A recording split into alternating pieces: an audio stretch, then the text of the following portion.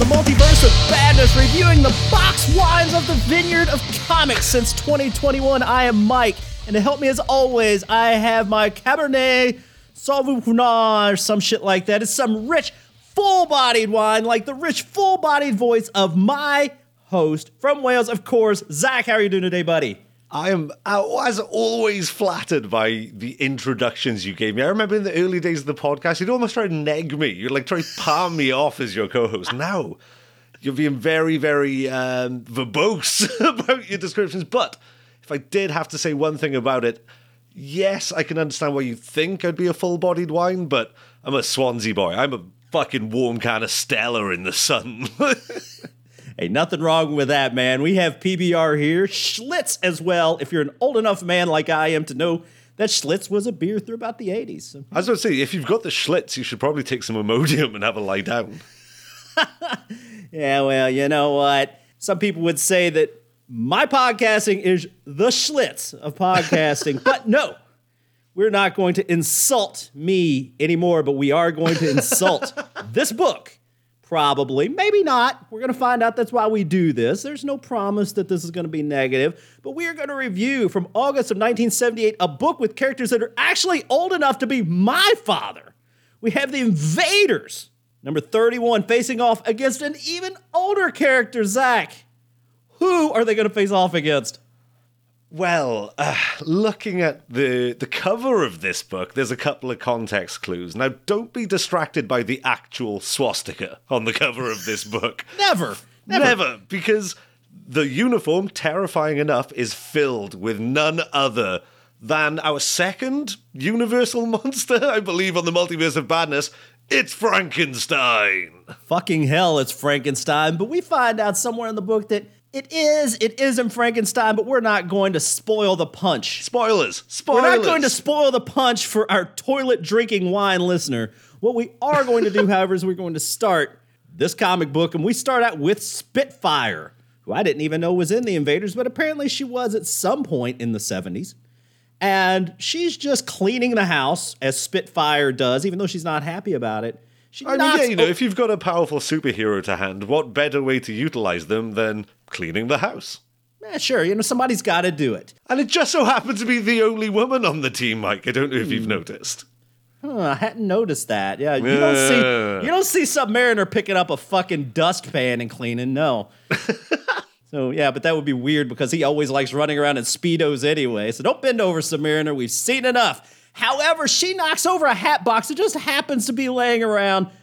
Out of the hat box comes a Gestapo officer's hat big enough to fit a fucking potted plant in. I want to know what room in the house that she's in that they just conveniently had this giant novelty-sized Nazi officer's hat in a hat box just laying around at elbow fucking level. Yeah, you know what? Maybe they run a haberdashery as well, which would be surprising because you can't even sell Nazi paraphernalia on eBay, much less probably in person. But who am I to question? However, Captain America comes in, which actually cracks me up because he has a shield. He's like ready to fight. You would think Captain America leaves his shield no, he just walks around the fucking house with his shield. Why else would you have a shield if not to utilize it at any given opportunity? You're watching TV, there's a moth flickering around your light. Boom! Captain America shield. Problem solved. Well, fortunately for Spitfire, Captain America knows where this Gestapo hat comes from. And he's going to tell a tale that starts out with the Submariner car. I didn't even know Submariner had a car. I didn't know Submariner needed a car. But apparently he has a car that flies all the way around the world. It's quite a sight to behold, especially for the good people of this little village in Switzerland that Namor, Bucky, and Cap seem to be on their way to. They've got information that there's Nazi operations, I believe. Yeah, in Switzerland of all places. But Switzerland, no less. Yeah, but yeah, we have the pitchforks come out as soon as they arrive because they need to find some information. I think at this point we already know that Toro and Human Torch had flown over there and they're trying to find them. And one of the funniest pictures in this is when Namor confronts the villagers, and he has a head the size of a fucking cantaloupe. It's a fucking wedge of a noggin he's got on him, fair play. But this is what I love, is that when they land there, the sight of the Submariner car riles up the villagers. They attack Captain America and Bucky, going, "Monster, kill the beast, kill the monster." Fucking Namor with this giant fucking Funko Pop head on him turns up, and they're like, "Oh, that can't be a monster." Well, I love the arrogance of Captain America in the next panel. He's like, "Whoa there, I can't believe that this village is so far behind the times. You've never heard of Submariner and Captain America. You know what? They don't have TV in Switzerland unless these motherfuckers are over here all the time. Who the fuck knows? This is the 40s. The fact that these villagers, they were ready to go apparently pillage an entire castle. But we have to find out why. Can you tell us why they're going to pillage said castle? Yes, I can. To quote the villager with the yellow polo shirt and stripy sweater vest combination that I'm absolutely living for, horror beyond all comprehension. Oh. Would it be the fiery demons they saw, or would it actually be Frankenstein's monster? Well, there's definitely fiery demons. There's no denying there was fiery demons, Mike. I'm not gonna come on this podcast and deny there were fiery demons, okay? But luckily, it turns out that just so happened to be the original Human Torch and his boy sidekick Toro. I know the original Human Torch is a cyborg. Is Toro a human? I honestly don't know. I did not do my research for Toro. I honestly don't care. At least Bucky is kind of aged well. I'm not sure what the fuck happened to Toro.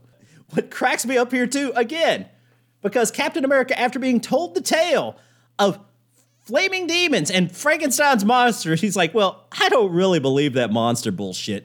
You're hanging around with a guy from Atlantis, an android that can turn into flames, and you don't believe there could be a monster." Absolutely. The fact that the things they said have been validated to Captain America as fact. I saw 2 flying, fiery things. He's like, "All right, that's obviously Torch and Toro." And there was a monster. He's like, "Fuck off, mate. There wasn't a monster." So he has to go check this out himself. So Bucky and Captain America get to the castle, which is actually the castle of, come to find out, Basil Frankenstein. Instead of knocking on the door like a good superhero might, he just breaks into the fucking window. Yeah, I mean, just creep in. Why not? No heroics, just be an absolute goddamn Night Stalker about it and just creep in through an open window. You're Captain fucking America. Come on now. Yeah, you would think this guy cared about the rule of law, but he doesn't. Thankfully for us, because honestly, there are Nazi flags inside. There are Nazis inside, and there's something even more deadly and damaging than Nazis and a Nazi flag, and he is... 2 words that, when said out loud together, instantly give Rob Zombie a boner wherever he is in the world. Nazi Frankenstein. Fucking hell, it's Nazi Frankenstein, and he is a bad lad. He's instantly taking on Captain America and Bucky. They're having no luck taking him down. He ends up knocking out Captain America while Basil Frankenstein and his hot Japanese assistant, we find out later on, who also has the hots for Captain America, look on. They knock out our heroes and throw them into a dungeon, and they chain them up along with Toro and, of course, the android Human Torch, who happens to be in a bubble, of course, because that's how you stop Human Torches. I was thinking, when I read this, back to the Infant Terrible, where, just trap a Human Torch in a glass container and it renders it useless. This even goes back all the way to the asbestos lady. Yeah, oh my god, yes. Oh, there's a theme right here. So, one fun fact about, I was about to call him Basil Fawlty, Basil Frankenstein, is that this is not his first appearance. What, really? He appears as a child in Monster of Frankenstein. So he is an actual literal blood descendant of the, in Marvel, Victor Frankenstein. Well, that is information I was not aware of. But Captain America, trapped. And we are told... Trapped in America? We are introduced to Dr. Kitagawa, Japanese finest surgeon, and also happens to be a Nazi, or at least a Nazi sympathizer. And as mentioned, she is into Cap. She's like, Yeah, Basil and I have fallen in love, but I can't wait because he attracts me intellectually. You attract me physically, Yankee, and after I scoop your brains out and turn you into a fucking zombie, I apparently want to get it on with you. So, yeah, I mean, there's that to contend with. There's a bit more nuance to it. I don't know. So, Basil Fawlty, as I'm now going to call him, because it's just going to be easier for me to remember that, in a book about actual Frankenstein. So Basil Fawlty, it turns out, had an accident in a laboratory which have rendered his arms and legs useless. He's a wheelchair user. He uses Dr. Kitagawa as his hands, he says, and they've fallen in love. And as Mike pointed out, they basically want to do a little brain swap with Captain America and Basil Fawlty and make him into the ultimate fuck machine for Dr. Kitagawa. Well, Submariner's on the way to help. But while he's on the way, we see where Basil has decided to grow Frankenstein by using the android blood of the Human Torch, which I'm going to assume he could have done all along, but he waited until Captain America and Submariner showed up. Is that true? Yes. So although he has him trapped in the bubble, apparently the bubble also harnesses the android energy. And yes, for some reason decided, you're completely right in saying, on doing this experiment at this moment, at this time, when you have some highly trained and highly dangerous superheroes who are out to kick your ass, yeah, fuck it, that's a side quest. Let's focus on the main path of growing me a Frankenstein. So grow a Frankenstein he does. Right around the time the Submariner shows up and we have a scrum on our hands, no one's having any luck taking down Frankenstein at all. He is whooping that ass. But fortunately, we do have Marvel's first mutant. The Submariner is at least strong enough to punch him into a machine, and wacky hijinks ensue here, Zach. What does punching our Frankenstein's monster into a machine do? Punching. This is scientific fact. Now, we haven't mentioned that Basil Fawlty has implanted a mind-controlled chip into Nazi Frankenstein. And it does really, one thing I loved about this, they really harbored on the fact that Nazi Frankenstein didn't want to be a Nazi Frankenstein. He was Nazi Frankenstein in against his own will. But punching it in the face into a machine, getting back to the point, electrocutes him and short circuits the mind control chip, leaving him finally able to enact his revenge. But before we get to his revenge, Mike, we have to talk about the little B story that's going alongside this, where outside the castle, these riled up villagers with their clubs, their pitchforks, their torches, their axes, literally murder an entire Nazi platoon. Well, you know what? I'm going to make an assumption here, and I could be wrong. You would think a Nazi platoon would probably have weapons better than pitchforks and rakes. But in this instance, I guess Basil Frankenstein spent all his resources on growing Frankensteins and none on his army, because you are 100% right. Anyway, it all ties in nicely. The A story and the B story at the end of the comic tie in perfectly, because Frankenstein, under his own command for the first time, scoops up Dr. Kitagawa, scoops up Basil Fawlty, and has basically just decided, you know what, I'm going to return these body parts back to the grave, and I'm taking you with me. Well, I think one of my favorite images is right before that occurs, when Frankenstein is mad sad. You do get big sad Frankenstein. 3 words instantly rumored to take away Rob Zombie's boner. But yeah, he's it's like a grunge Frankenstein. He's all sad and he's got this mop of messy long brown hair. I'm into grunge Frankenstein, not Nazi Frankenstein. So Frankenstein's monster jumps with Basil and his lady friend, killing them both, we assume, even though it really isn't followed up on. Oh, it really does. It really does, because this is where the A story and the B story tie up perfectly in one panel.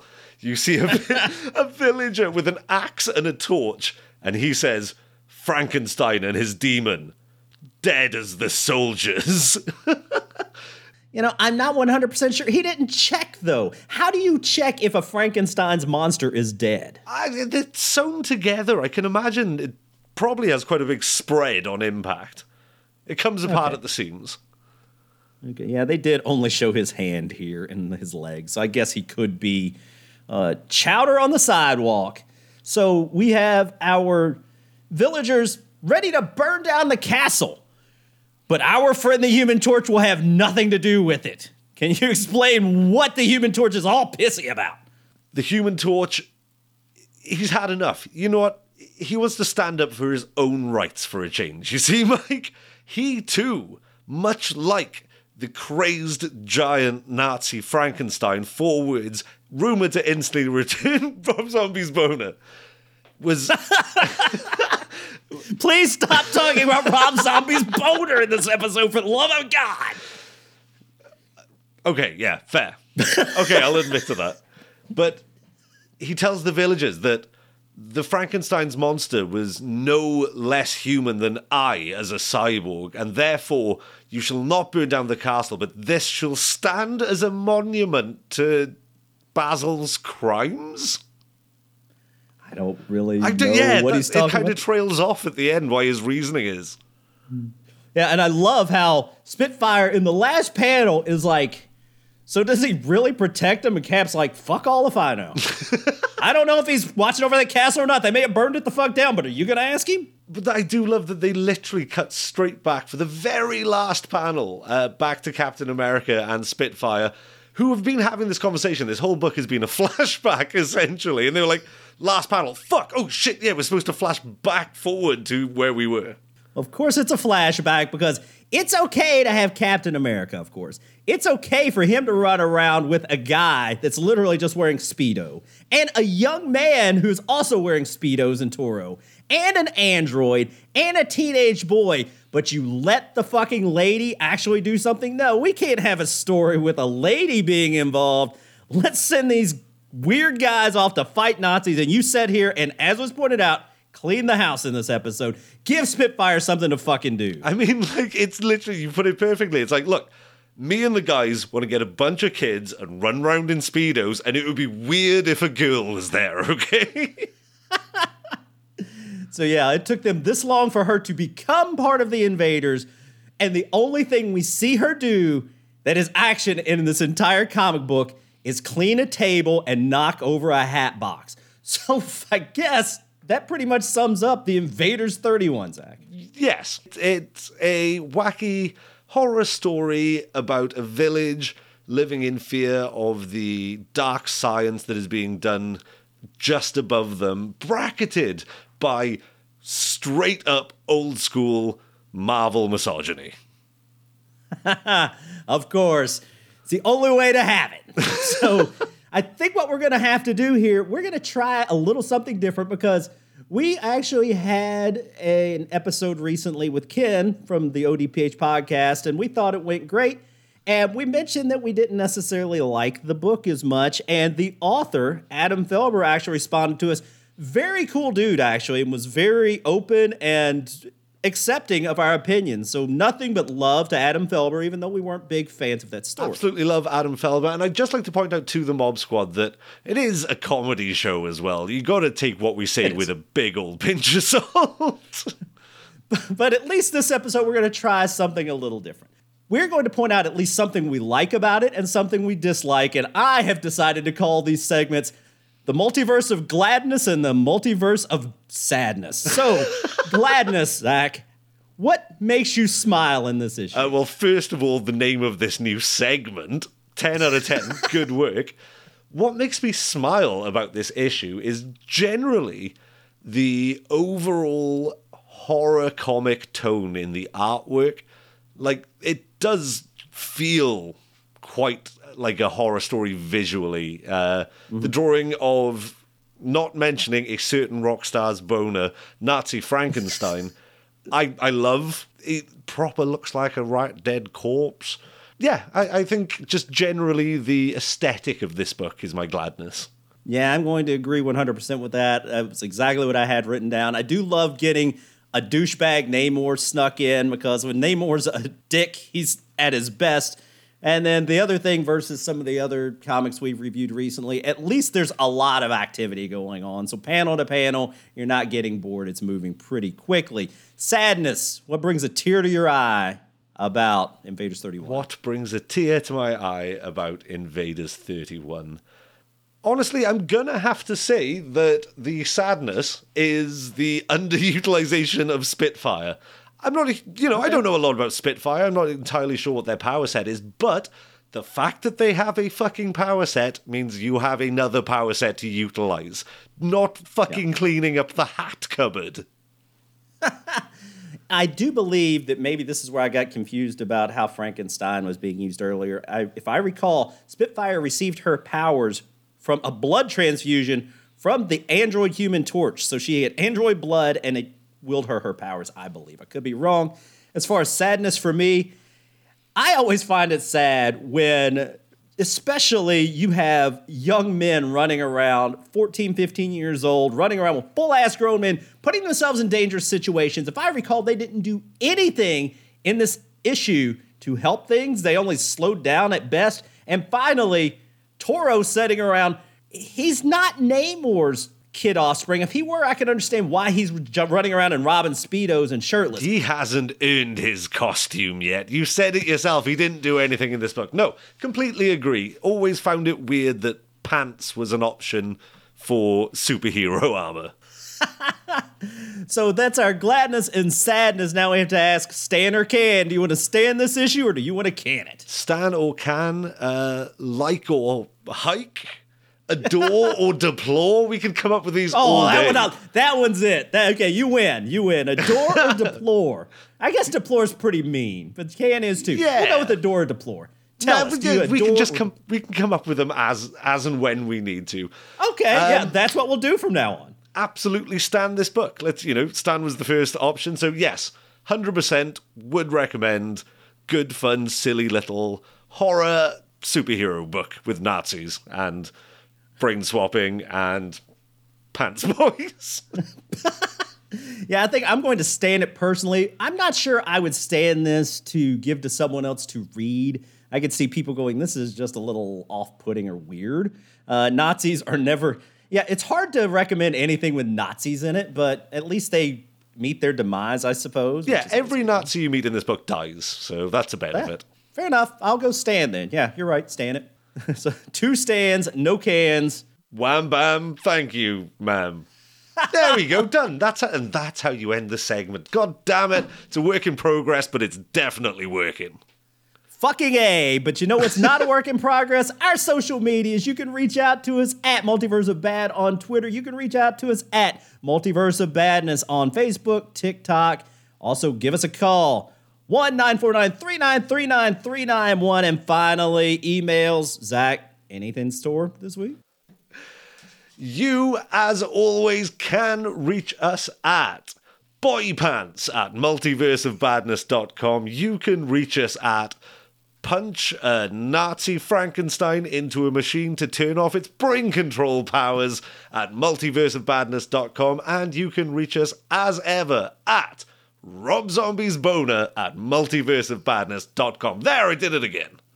You snuck in one more boner joke for our good friend Rob Zombie. But you know what I have to do, because I love listening to some of our fellow podcasters, and they give us shout-outs from time to time, so I'm going to at least return the favor. Shout out to Deer Watchers, 10 Cent Takes, Doink the Clown, What's Shaking with Shaner, Stu World Order, El Dandy, So Wizard Podcast, Stu World Order, The Pint Comic Bookkeepers, and Bubba Ray Dudley. So when you are too dumb to know the difference between good indie podcasts and bad 90s wrestlers, you have fallen into the Multiverse of Badness. Hell, that was a really long name for whatever podcast you just shouted out. It's a good fucking podcast, man. Nice.